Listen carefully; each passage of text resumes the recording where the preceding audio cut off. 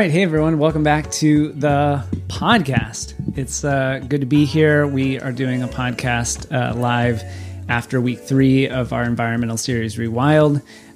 So today I'm joined with my co-host in person, Kelly Ravenscraft. Hey, Kelly. Hey, now. So last year we had a conversation, you and I had a conversation about kind of our trajectory and the story of Mission Hills and centering environmentalism and talking about climate change in a way that really puts it at the center of our spiritual practice and how we approach spirituality and theology in general, and how we might be able to move toward not seeing faith and spirituality and Christianity here, and then environmentalism on the side, or something that we care about or talk about on Earth Day, but actually becomes a core part of how we move in our lives and how we incorporate this in everything we do. So we kind of talked about how that had been a journey for us at Mission Hills and trying to work those out in different ways over the course of 6 years. And so we wanted to kind of return and do a follow-up podcast on that, and then do something on the back end of our Rewild series, which we just finished our week 3 today. And so we're going to do a bit of maybe a recap of some of that, and then taking some of our community questions, incorporating that into this conversation. And then on Sunday, we will kind of hash all of this out. So that'll be a little bit of where we're going with this episode. So thank you so much for listening. Thank you so much for continuing to engage Mission Hills with all of who you are, and bringing in such thoughtful questions and important engagement around an area that we're all deeply concerned about. And so working out this in community is such a gift. So thank you all for being a part of it. All right, let's kick it off, Kelly. Why do we still do this? What is, I guess, stirring in your imagination as you think about doing this, Mission Hills year 4 of this conversation? What is, I guess, at the front of your mind when you think about conversations around like eco-spirituality? Yeah. I love returning to this because it feels like a good check-in each year, not just with the folks who are making up kind of Mission Hills conversation in that specific time, but then also to track, how we as a community have moved, being able to look back on the year prior to say, these are the ways in which we actually showed up in our values, and we're able to do things that connected deeply to what we say we believe in, but then also set a vision for how we move forward together, to pay attention to, are we feeling more burnt out this year? Are we feeling more hopeful this year? Because we know that there's seasons for all of us, not just with our sense of faith and spirituality, but then how we're able to respond to just the general injustice in the world. And we've talked about it so many times before, but because all of it is interconnected, we know that we don't have to be doing it all. We can't do it all. And so we're just trying to pay attention to, what does it mean for Mission Hill specifically as a local church, just really a local organization, but then also as individuals, how are we making sense of where we're at? What big changes do we notice? And then how can we tend to the things that we need in order to keep showing up for ourselves first, and then also our community, and then also the environment. So I think what I've noticed over the past 4 years is that with kind of 2020, there were so many movements and hopes of, hey, by 2030, we're going to be hopefully meeting all of these benchmarks in terms of environmental care. And then as the years have progressed, the last 3 years, I think we just have all recognized in ourselves a sense of burnout and a sense of kind of distrust of the system, or some of the follow through. And I think that's incredibly disheartening, especially as we know that there are folks who are experiencing the very real impact worldwide right now because of climate change. And it is hard to find a sense of hope. It is hard to find a sense of meaning, but it's not impossible either. So I think that's what brings me back to this conversation every year, is that, as a good Enneagram 7 would do, we try to find some silver lining in the midst of all of the pain, while not discrediting it either. And I think trying to find this empathy, this sense of belonging with the earth helps. Yeah, I like that. Yeah, I think that's really interesting in thinking about just starting at Mission Hills and thinking small first. And I think for us, that journey and experience has changed, and it happens on like a community garden level. It happens at a really small and intimate level. And then it sort of like filters out into so many of the community connections that we have and the relationships that we build with other partner organizations, and then even expands out to just Mission Hills affiliations and 1% for the Planet, and doing all of those broader partnerships that we have. And I mean, with an organization the size of Mission Hills, like we're talking about, it's so small, but I think that's also, in the grand scheme of things, I think we'll get to that like in our question. I think sometimes we think, oh, because we are a small organization or we are just one person, it's really hard to have an impact. And I think continually reminding myself and the Mission Hills community that no small action is too small, that there's always something that can be done. And I think thinking about that consciously and then continuing to just do the work is really just an important part of that. I mean, I was planting pumpkins in the garden last month, and it's kind of like a reflexive thing for me at this point because the community garden has just always been there. But then I sort of think back, well, that's no small thing to, take out everything in the community garden that had died over the summer and plant pumpkins. And so for me, it kind of is this, a little bit of just a reflex. But it also has a purpose and a meaning as well, however small that might be. So for me, it kind of is these rhythms that you find yourself in after so many years of just sort of doing different sorts of things as a part of Mission Hills that I think, honestly, to the average person might not seem very much, but I think it are really worthwhile when we think about having an impact and having an eco-spirituality that encompasses both the philosophical and theoretical problems that we face, and then also just the sort of like existential aspect of the climate crisis. So for me, it's important to return to the rhythms, and it's important to have a sort of set of rhythms as a church and a community, because there's always that space then to sort of regather and recenter yourself in something that is bigger than yourself. So for me, that's why I always return to this conversation. And it's just kind of like how we follow the church calendar and the lectionary. And some people might think, well, that's like redundant to do that.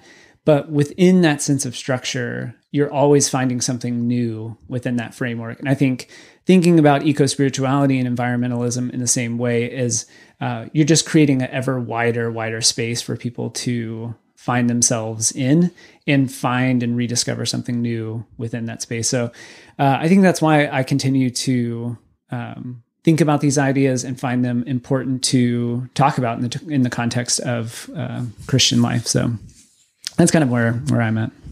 And I think it's important to celebrate that those have become reflexes for you. And for our community, that this is just part of our natural rhythm, because we know that that's not true of every place. And the hope is that we create a safety net, that we can have these conversations, know that we're holding these really heavy, hard things together, and that no one is left alone or left behind in that conversation. Some people in our community are on the forefront of some of these conversations and some of these forms of activism.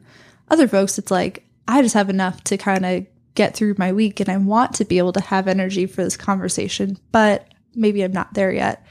So it's really beautiful to see how even over the past 3 weeks, our community comes together to say, hey, like, how are you actually? And what are you thinking about these things? And I think there's so much to learn from nature and the environment that informs our faith. I think people generally tend to do well with having a metaphor or analogy. And we see so much of that, not just biblically, but then also I think in our lived experience, that we can say, oh, I understand what it means when I can say my best looks different in every season, or that things are only meant to grow in certain environments, and that we can't judge ourselves for not growing if we're in an unhealthy environment. Things like that come to mind that are helpful for my interpretation of either scripture or spirituality or justice work that are coming directly from our experience of the world around us. Yeah. Whoa. A little vacuum down here. I think that's really well said. And I think it's in the context of Mission Hills, to have that yearly check-in is a really important way to think about that as well, that we know that there's always going to be the month of September when we get to have this intentional space to say, how are we doing? How is our world doing? And I don't think it was entirely intentional when we started September as being our climate month, but it is kind of funny. I was thinking about over the course of the summer, as there were record high temperatures and things like that. It is at more of the front of your mind in September, because you're usually coming off of a really bad summer of wildfires or droughts or all kinds of ecological disasters at this point. But so I think it was definitely, at the end of August headed into September, really on the front of everyone's mind again this year. And it really does create the opportunity for people to come together and say, and how can we talk about real world solutions to really serious problems? And then how do we continue to cultivate the spiritual resiliency to be able to move well in these spaces? Because it is really demanding to really think about and consider, and to live in that space when you're really absorbing that much suffering and not trying to ignore it or write it off in some capacity, but you're really grappling with the existential reality that so many people are suffering. And so I think having that yearly check-in as a spiritual community is really important. So I think that's an important thing to point out. Mm-hmm. Yeah, and coming directly from our community, we have certain questions that seem to come up pretty much every year, every time we return, because there's this sense of wanting to be able to do something very practical about climate justice, but then also not really always knowing, where does this connect with my faith? And I think that's part of why we want to have this conversation in a church setting, is we want to be able to say to each person that they are empowered to find that connection. It's going to look different for every person. For some people, they've really connected with our Garden Day Sundays in the past, because for them, church really is about getting into the dirt and seeing transformation, seeing, a space that was once vacant become kind of flowering and in bloom. For other people, it is, joining some sort of activism group or, helping out with our nature parkway that's local to Mission Hills. And for other people, it's really a theological endeavor, and all are welcome here. So we have a couple questions that we'll kind of address today, and then also try to give a few directions of here are things to explore. Yeah. Take what works, leave what doesn't, but we hope it'll be a foundation. Yeah, so let's get into the questions. All right. Thank you so much, everybody, for those who had specific questions. And I know, it's hard to, necessarily come up with a question that so many of us are trying to develop language around. But thank you to all those who have questions. And of course, we'll be there on Sunday if you have any questions or follow-ups on this. So let's dive into some questions. Our first question quotes Albert Einstein. Albert Einstein said, "We cannot solve problems with the same thinking we used when we created them. How must government, big business, and society change its way of thinking to combat climate injustice? And what changes in our thinking do we as individuals need to make?" Okay, this is a great question.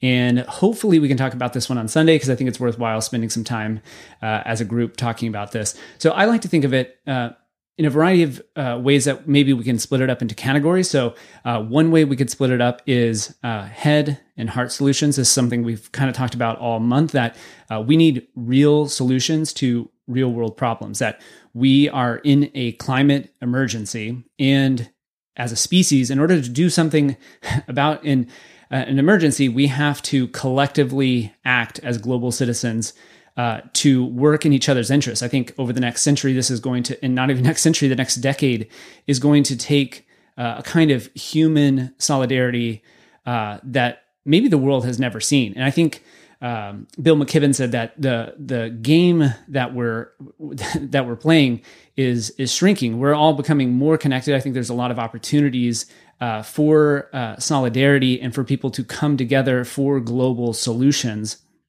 And so I think there's the head aspect. There's the technological advancement side, which technology has advanced to the point where we actually can produce cleaner, more sustainable forms of energy. But our political incentives are not aligning with the technological advancement. So whenever we talk about government, big business, and society, we have to think about, okay, well, we have the head and the heart, we have the human solidarity component. That is kind of the heart is what I would consider sort of the spirituality of it, right? Spirituality beyond one religion, right?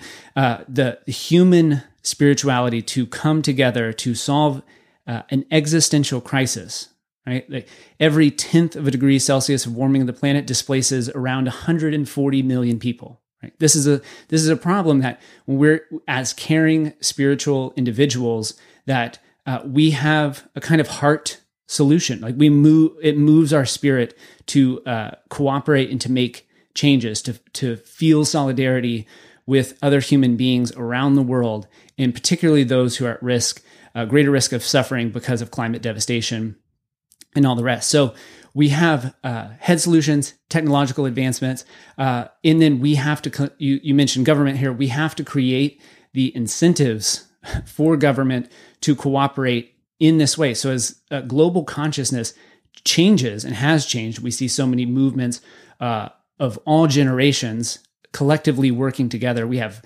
Third Act and Sunrise Movement and so many great climate justice movements, that there is that cooperation, but we also have to move so much faster from a governmental standpoint than what we're doing. We have, the Inflation Reduction Act was a huge step forward, not as big as it could have been, it should have been. We have Joe Manchin to thank for that, right? Cutting out things like the Climate Corps that would have, created hundreds of thousands of jobs working in clean energy.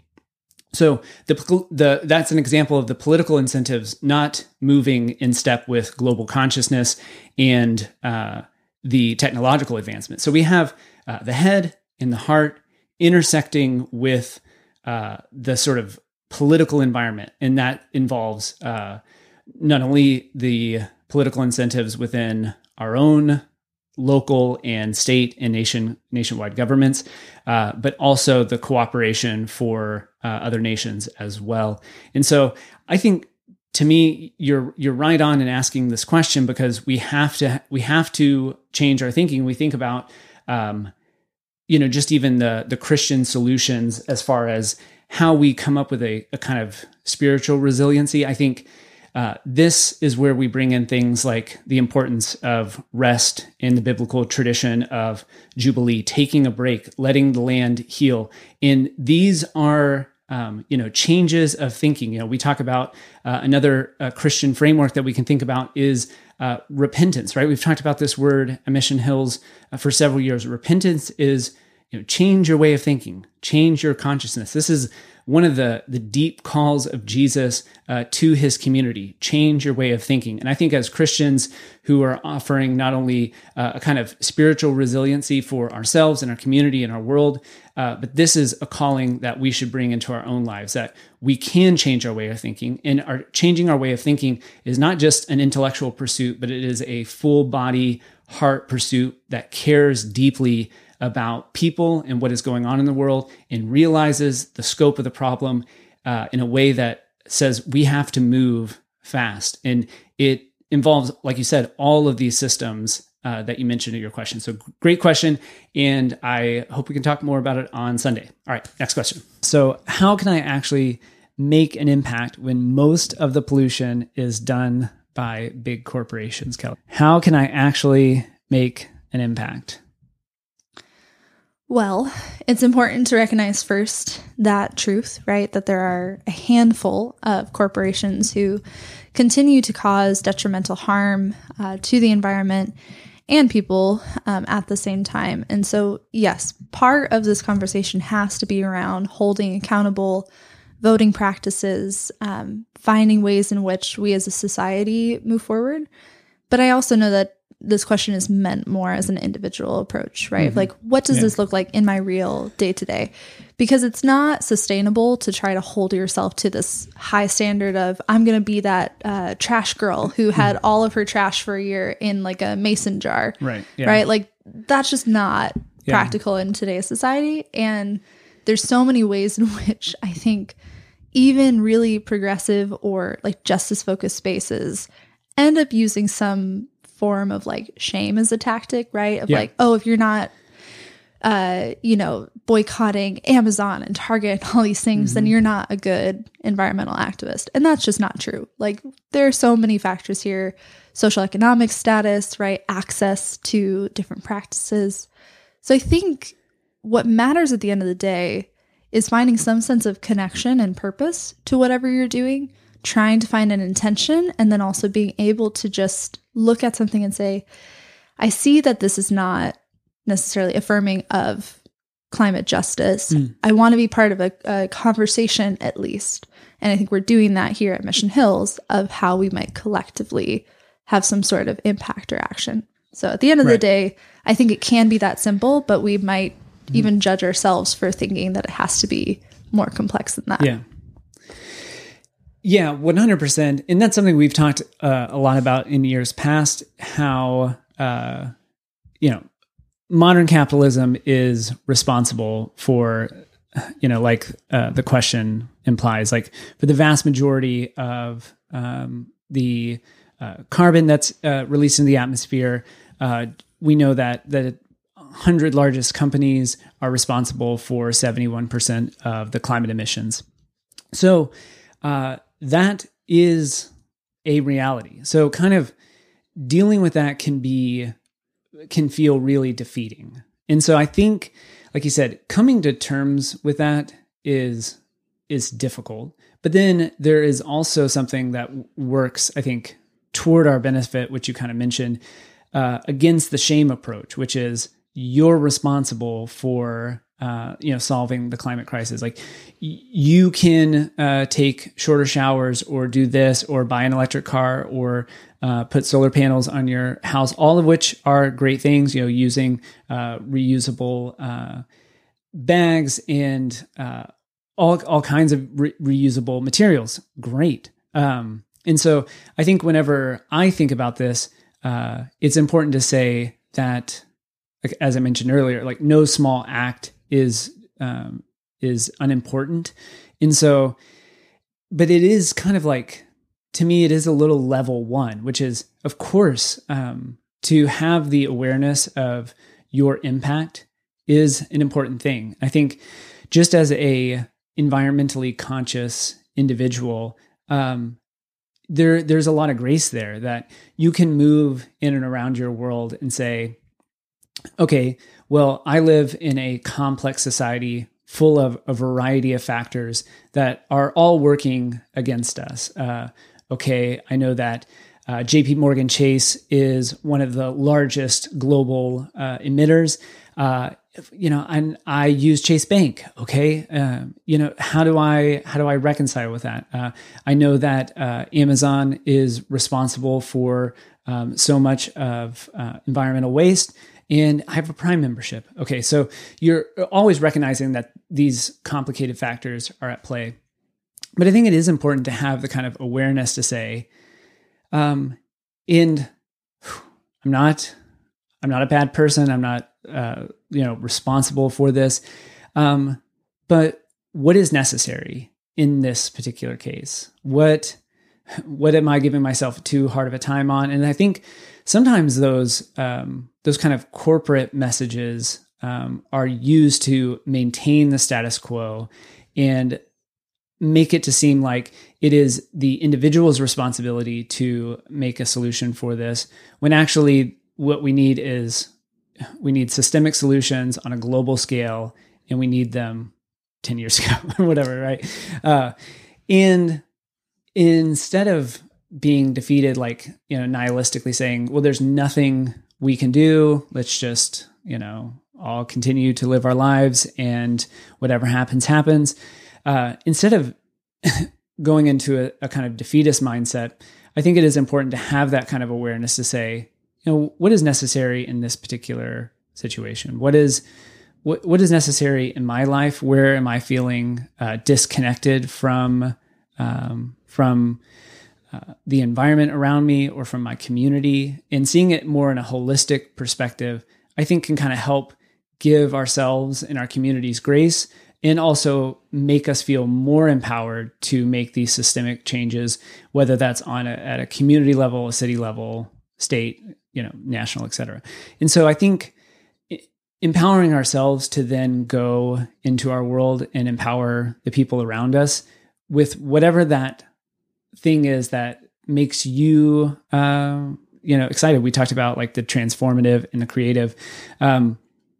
And I think those are really great questions to say, where can I make a change? Where do I feel like I can be my most creative self? And I think when we follow those particular roads, then we're at least headed down a path of change that is going to be sustainable for us and sustainable for the health of our communities and planet. And so I think that's really, I think when we think of eco-spirituality and in the midst of so much climate crisis, we want to create sustainable lifestyles. And I think about like the difference between fad diets and sustainable diets. I think of it kind of in the same way. It's like, it's very understandable for someone to, watch a documentary about animal agriculture and say, oh, I'm never going to eat any meat or any dairy ever again. And maybe that's some people's personalities, I think, are predisposed to just like quick cold turkey, and that can work really well. But sometimes like stopping something like that tends to not be a sustainable approach. And then after doing it for a month, 2 months or something like that, it feels like less achievable because of maybe other lifestyle factors or family factors or community factors, whatever it may be. And so that's just an example of how I think it's important to approach the individual action in ways that are sustainable for an individual, and also allows a ton of grace to get it wrong and to make changes. That there's no one right solution for like proper climate action, but there are better ways of living and more sustainable ways of living. And that's going to be like there are some universals there, but that is going to be an individual choice. And I think to be able to say, how can I approach my life in a sustainable way that's going to be healthy over the long term, is kind of what I would encourage people to try to consider. And so some of those wholesale changes can happen fast and they can be great. But I think changing certain things incrementally and making it a sustainable lifestyle choice tends to be the way to go and more helpful. But yeah. So many good thoughts. I don't know if any There's of that. So many things. Yeah, that was a lot. I'll try to track a little bit of my thoughts in response to that. And again, it is all interconnected. It's really hard for someone to be able to make healthy food choices when, one, it costs more. And then also, right. Yeah. You exist in places that there are food deserts. So we completely understand, and we bring that into this conversation of saying, do what feels not just right to you, but also is accessible and also isn't going to put you in harm's way. And at the same time, there are things that are universally accessible if you can give yourself permission to find them. I do think everything has to come out of connection, right? I've talked in years past about how it's really only when we're so disconnected to something that we can truly try to dominate or exploit it. I think of the billionaires, right, who can like snap their fingers and, you know, a number of calls get made and rainforests are being cut down, and they've never once been there or seen this damage and how easy it is for them to just make these decisions that impact the globe. So in response to that, we have to find our own sense of connection to the earth, to nature, wherever you might be.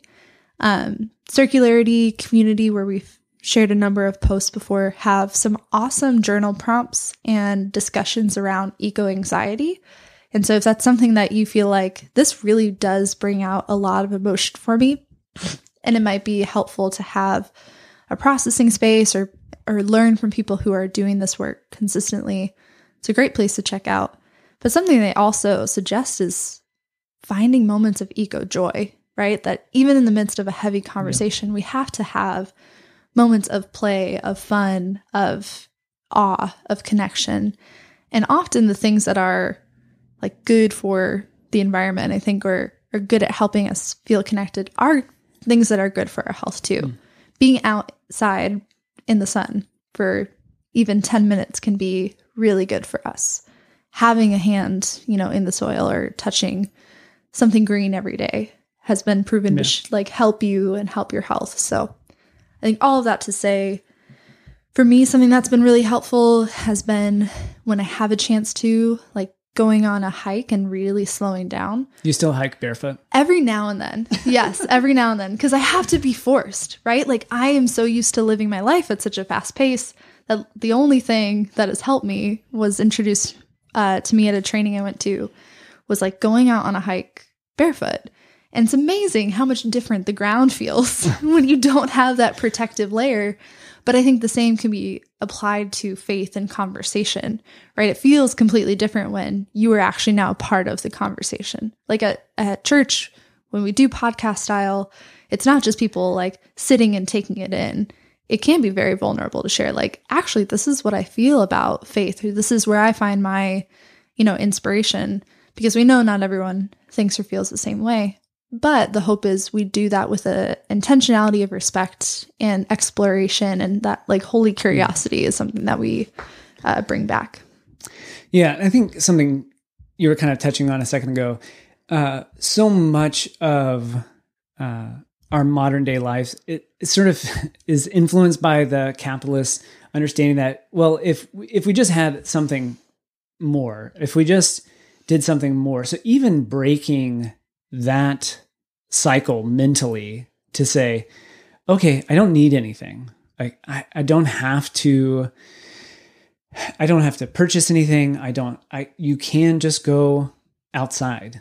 And that might sound really stupid. But I think it is part of that unquestioned aspect of modern American life, especially, that even the next climate solution is something that can be purchased. And sometimes it is just stripping away things. That's something you've talked about in years past, whether that's thrifting or being a part of a kind of, what was the resellable, the reshareable group? Yeah. Where people are like actually they're just sharing I have a note somewhere on our website about it. I'm still the Buy Nothing. Buy Nothing. Yeah, yes. Buy Nothing. Like there's Buy Nothing, there's Clean Out Your Closet. That's another one that you've mentioned before. Even stuff like that is, those are really countercultural ways that don't have to be this big thing, but they can just be these little shifts to sort of check yourself, and you're like, you know what, I'm okay. Like even that is, I think, a sort of like radical spiritual act to even be able to recognize that I don't have to buy anything else at this point. Even questioning certain things that we might want and say, you know what, like, yeah, I want this thing, but you know what, I actually don't need it right now, and I'm not going to buy it. And that might seem really trite and simple, but it can also, I think, go a long way in sort of combating that sort of mentality that we can all get caught up in. the only thing that's coming to my mind right now is the Barbie movie, and I'll explain. I'll explain why. But on Intersectionalist and Environment, they made these posts right in the wake of the movie, because I will try not to spoil anything, but in the Barbie movie, right, it's talking about, patriarchy. It's talking about these things in which we need to care for society and change like the norms. And at the same time, Barbie, like Mattel, profited so much off of like partnerships and people buying a ton of stuff, even people just buying like a new outfit to go to see the movie. And kind of their critique was saying, hey, especially for a movie that's critiquing things like this in our society, how can we encourage each other to say, hey, you already have enough. Like, we already have enough. We already are enough. You don't have to reach this like, certain level of aesthetic or need, to get your ticket just in order to attend. And I think we have that kind of mindset all the time, or at least our society sells us that mindset all the time of, well, if you just add more, then you'll have enough. And we never reach that. And so when you apply that to spirituality, it's way more impactful to kind of strip it back to the most simple of things. That's why I love the song Simple Gospel so much, is that it like, there really doesn't have to be so much to it, but there are so many cultural levels that get added on over time. So I think finding some sort of grounding, even in Jesus's own story and own life, if that's someone that you feel like you want to connect to in this way. Jesus didn't carry much with him, even as he traveled, and he didn't set up, one space in which everyone else was expected to come. And even, I think I love some of the images that have been used to express affirmation of transgender folks. There's this quote of, the divine gave us wheat but not bread, grapes but not wine, so that humanity could be part of the co-creation, right? And I think that can be applied to a number of different levels of spirituality. And again, that's where we get these metaphors, come back to natural elements that help inspire us to be creative, to think about transforming our spaces, to add that connection to all of us. All right. Our next question is talk more about falling in love 3 times a day. So this idea of falling in love 3 times a day was something that we talked about within Matthew Fox's framework of positive, negative, creative, and transformative ways. So he has these 4 paths that start with the positive way. And essentially, he has these kind of like funny commandments that go with each one of these paths. And so for the positive way, his commandment was, thou shalt fall in love at least 3 times a day. And so the positive way that he suggests, like a Christian eco-spiritual approach to life, begins with blessing. It begins with recognizing goodness, finding moments of awe, joy, simplicity, gratitude, all of these things that open us up to what we've been talking about here, whether that's in the simplest thing, a simple moment, even being alone or in nature, that it begins with doing something like falling in love at least 3 times a day. In the way that I interpret this particular phrase is kind of through that real broad lens that I think so much of the demands of modern life are really just like grind, hustle, succeed, get through the day, do what you got to do to achieve, hit certain benchmarks by a certain age. Okay, you're 25, you should have done this, and this by now. All right, you're 30, so you should have accumulated this, and this. You should be working on that 401k, Kelly. All these things that society says, by this time, you should have this. So within that environment, there's not a lot of encouragement for people to fall in love with life and to be appreciative, genuinely appreciative of small interactions. It's like when our society doesn't incentivize walking through life intentionally and slowly, it's really hard for us to live in such a way where you are spending enough time with something or someone to genuinely appreciate that moment or that person for who they are or what they are. So that can be an interaction with an individual, like at a store or like a coffee shop. That could be genuinely being present with yourself in a brief moment in the morning. Something like being genuinely appreciative and grateful, even when things in life are difficult and we sort of recognize all the sort of complicated factors, as we mentioned, that modern life demands on us. And I think there is a resiliency to being able to say, and I am going to choose to be grateful and appreciative in this moment for this person in front of me, or for this time that I have for myself, or being able to make a meal for a group of friends, whatever it is. So I think this idea of falling in love 3 times a day is like trying to work this muscle of gratitude and appreciation for all of life, in everything that encompasses. And so to me, that's like, it's like a cheeky command, but I think a really important one with the demands of modern life. Yeah. And interestingly enough, appreciation of life is one of the 6 areas of post-traumatic growth, which is important, I think, both for us and also our experience of nature and the earth. I mean, I think at this point, every single person has been through some form of trauma. We've been through collective trauma in light of COVID-19 even. The earth has been through a significant amount of trauma and yet continues to bloom. We continue to see growth, right? We continue to see this cycle of soil to faith, to like transformation. And we are part of nature too, right? I think some forms of spirituality and then also capitalism puts us as above the earth or as above other beings. But that falling in love 3 times a day, even if it's purely just addressed to nature, it does include us. It does include our lives.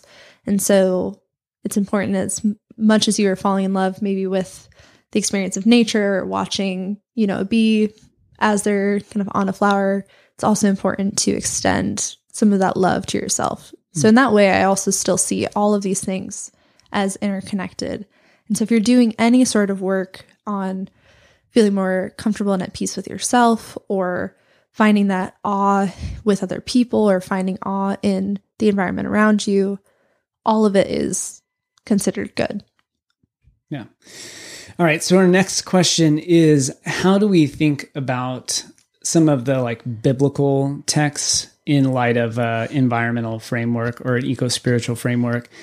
What texts do you, if you have any, that you go to, or how do you think about the Bible when it has, like we talked about today at church, like such a particular Western colonial lens sort of put on many of the interpretations and approaches to the Bible? How do we go about sort of reading the Bible in a different way, if that's possible?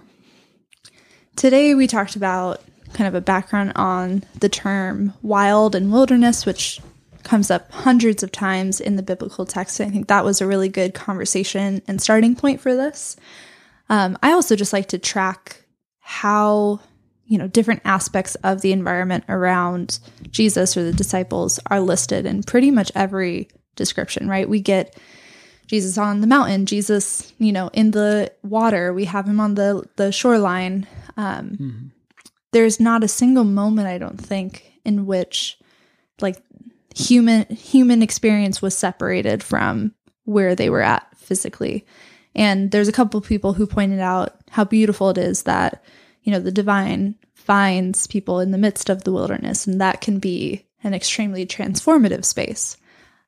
It's also interesting to see differences in text. Sermon on the Mount, one version has Jesus actually on a mountain. The other has Jesus coming down to the space and being on equal ground with other people around him. And all of those things are important to recognize when we're talking about power, the way in which the Western lens gets kind of attached to some of these things.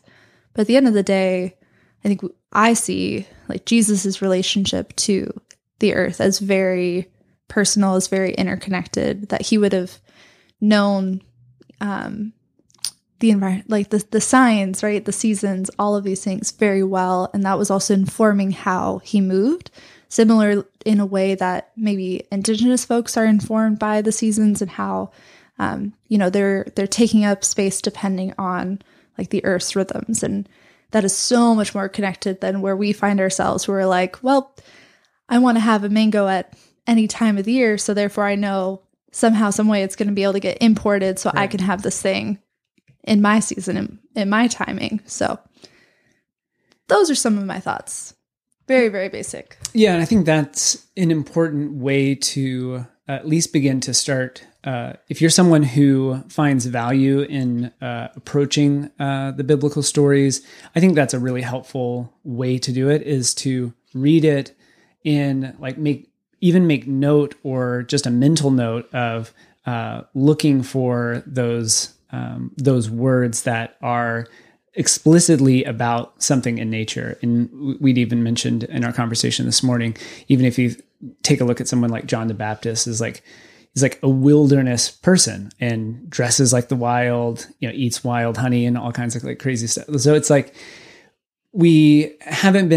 most of us haven't been conditioned or taught to approach the story and say, hey, look at what the story is saying about the natural environment, or read the text imaginatively. Put yourself in the scene and imagine what the atmosphere is like. Imagine whenever you read the story, what is it saying about the environment? What is it describing about the environment in which Jesus and the disciples are in, for example? Like something like that, I think is a way, like you said, that you can approach a story or a gospel that you've maybe heard hundreds of times and you've heard lots of certain interpretations of, and maybe the story comes alive in a different way for you.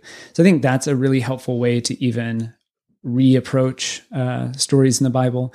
I would even add, if you just look at the life of Jesus, look for what's not there. So what is Jesus not engaging in?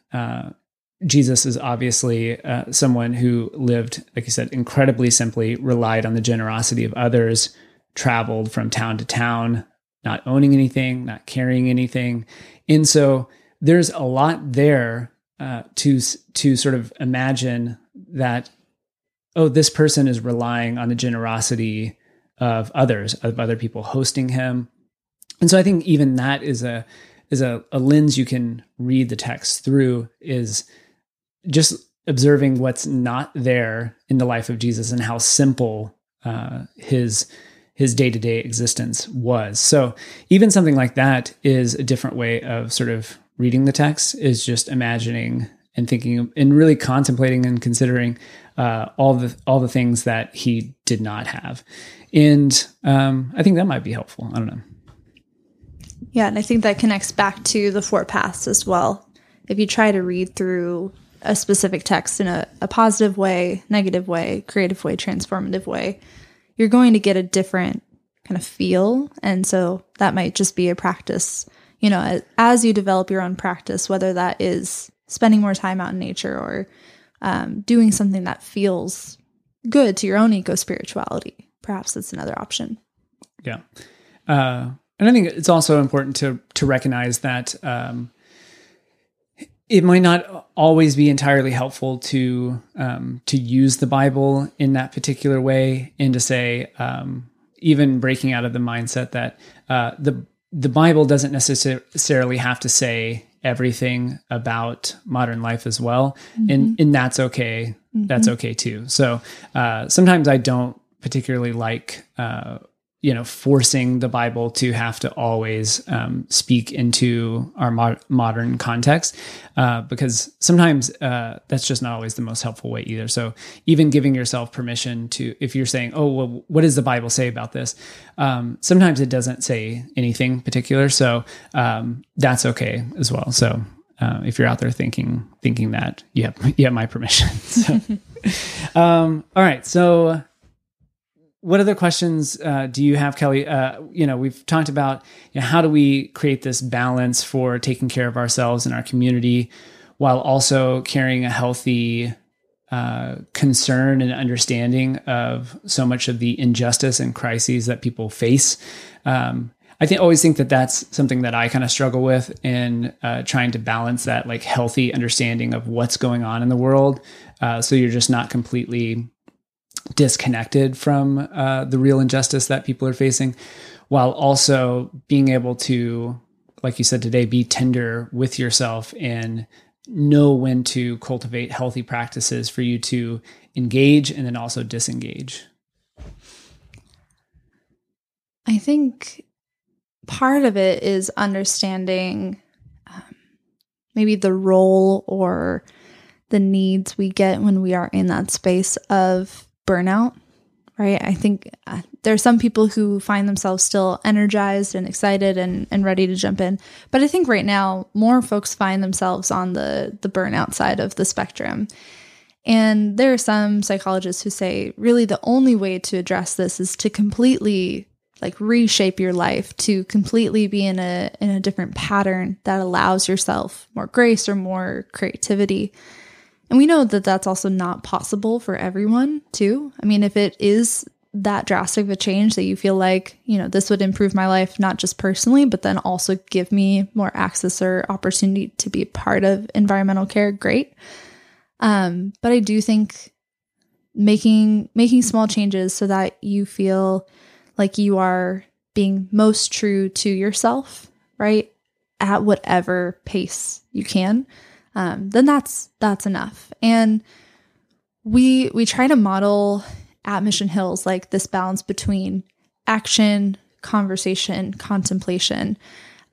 We have a lot of actions, whether it's the solar panels or participating in 1% for the planet, or doing carbon emission care by kind of investing in environmental organizations who are doing good work. There's a lot of action, but then there's also always space in our services for contemplation, right? To slow down, to challenge ourselves against a normal pace of life. And then somewhere in between, we're honoring the fact that everyone has a different kind of theological understanding. So in your own personal sense, I think if you can balance those few things, that is a great way to care for yourself and then also care for the world around you. And really to lean into however you might reframe this notion of grace, that has to help lead any action that you do participate in. Yeah. That's good. Yeah, I think to me, it definitely starts with really like I'm much more like intellectually centered in just like the way I process things. So having a healthy understanding of what's going on, I think allows me to then sort of consider, all right, well, what can I do? And then sometimes I think on the bad end, it turns into like the kind of like overwhelm where it's just like, there's too much information. There's the scale of the crisis is too big. The historical trajectory is not good. And Ryan in Mission Hills is going to have, zero effect of whether or not like warming is going to be curbed by, 3% by the end of the century or whatever. And so to me, it's like, it's helpful to have the sort of broad understanding of the problem first. And then I said like work back from there in some ways, which I know that is like not, I've talked with enough people over the last 10 years that's not how everybody necessarily processes information. So people like to start small and then build there. I like to like scare myself and then work backwards. And I think that kind of works for me in the sense that it then sort of gives me a scale for what I kind of can do. So I sort of understand the magnitude of the problem.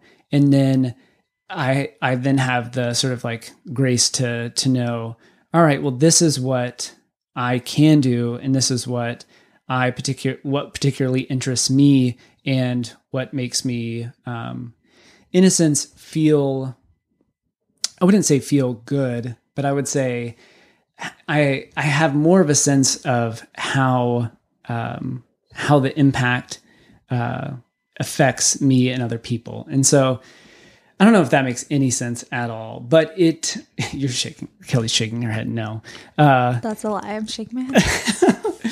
But it does kind of give me a sense of like, I don't know, you add your thoughts in, and I'm going to get back to my thought.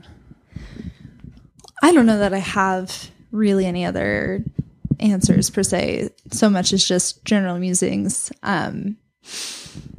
Again, I think one of the biggest struggles is that we as a society are so disconnected even from our own bodies, which is something that we can't actually separate ourselves from, right? Wherever you go, you're going with your body, your mind, your spirit. And so we have to be finding ways to connect to ourselves in order to find any sort of connection to other people, connection to the environment. Sometimes it does happen in reverse, right? Sometimes we've been told to not trust ourselves. We had this conversation earlier today, so much so that the only way to build back towards trusting yourself is to be able to find that grounding in the environment or in community or with safe individuals. So there is no prescription, right? There's no, hey, just do this and everything will be simple and easy. But that's why we're just trying to figure out, there's 100% chance we'll mess up, right? Just that's a general acceptance if you're involved in justice work. And that can be really defeating if you let it be, or it can be really freeing to say, hey, I accept with humility. This is just where we are. We're all learning how to do new things, right? And adjust to new realities. How can I do that? Have grace for myself, have grace for other people, and still try to find some hope. Yeah. Yeah. And I guess what I was trying to get around to saying is caring, this is going to sound really stupid, that caring matters. And I think what I mean by that is, at least for me, knowing the magnitude of a problem allows me to get a sense of what I would consider caring. And then it's like, all right, once that's fully accepted, then I'm at least able to do something and live from a place of like you said, I might not do it right, or I might not have all of the answers. And I think, living in such a way where you're, always being able to accept and reconsider new information is just a healthy way to live. And so that's part of the problem, especially as the environment is constantly changing. We're always facing new, unexpected environmental devastation. And the future is, like Natasha Bedingfield said, unwritten. That was bad. That we're recognizing that we are co-creating, and then there is so much out of our control. And we've talked about it so many times at Mission Hills that a really great spiritual muscle to work is being okay with not being in control. And I think so much of conspiracy theory culture that we're seeing sort of as a result of COVID-19, and as we're seeing a result of climate change, and this sort of fracture of people who claim climate change is a hoax and somehow not real, and how we have an entire political party that seems to be going down this trajectory, is a reaction to not being able to deal with the fact that we have to come to an understanding and a lived experience that we are not fully in control. And so when we do this within the context of a church or a Christian spiritual space, I think it's really helpful to say that our level of care, our level of being okay, of not being in control, of not having all of the right answers right now, that is where we can be most effective. That we're actually in a really grounded place when we're okay with where we're at and taking really small, sustainable steps for ourselves and for each other, and realizing that is a huge gift to be able to give ourselves and the people that we share life with. That's, I think, a really healthy eco-spiritual place to live from. And so it's taking all of these factors and saying, all right, I know the scale, and I know I'm not going to have all the right answers, and I know that we're all working this out, and yeah, it's okay. But you know what? I know that this has worked for so-and-so, and maybe like I'll try that, or maybe I'll try to eat less meat or try to buy less stuff for this month and see how that feels. And I think sort of doing those sorts of things and trying it on, maybe I'll, grow a few herbs, at my apartment or at my house and see how that feels, see if I learn anything. And I think all of those types of things of trying certain things out can be really healthy within the context of all of that. And so I think what I was trying to get around to saying for me, working backwards, if it's helpful for anyone else, is like the large scale helps me sort of like come to terms with like not in controlness, but in that helps me come to terms with the okayness.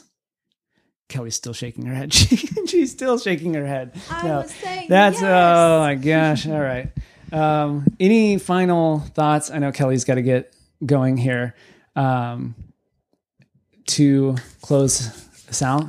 Gratitude for this community, gratitude for a space that does consider these conversations important, and also gratitude, if you've made it this far to the end of this podcast, that you're allowing yourself some sense of curiosity, right? That you're facing, whatever emotions it might be, whether that's the eco-anxiety or trying to overcome other systems that have used shame to try and get people to act a certain way. Regardless of what you've had to overcome, it's taken a good bit of imagination to get here. And we know that to be true for a number of reasons for folks who find their way to Mission Hills.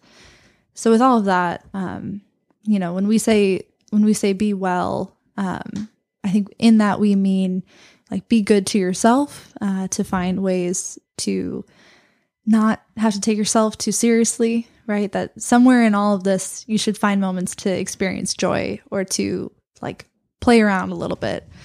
I don't know. We have some people in our community who do forest walks in like onesies because that brings them so much joy. It can be whatever feels right to you, right? So on that note, that's all I got. Forest walks in onesies. There we go.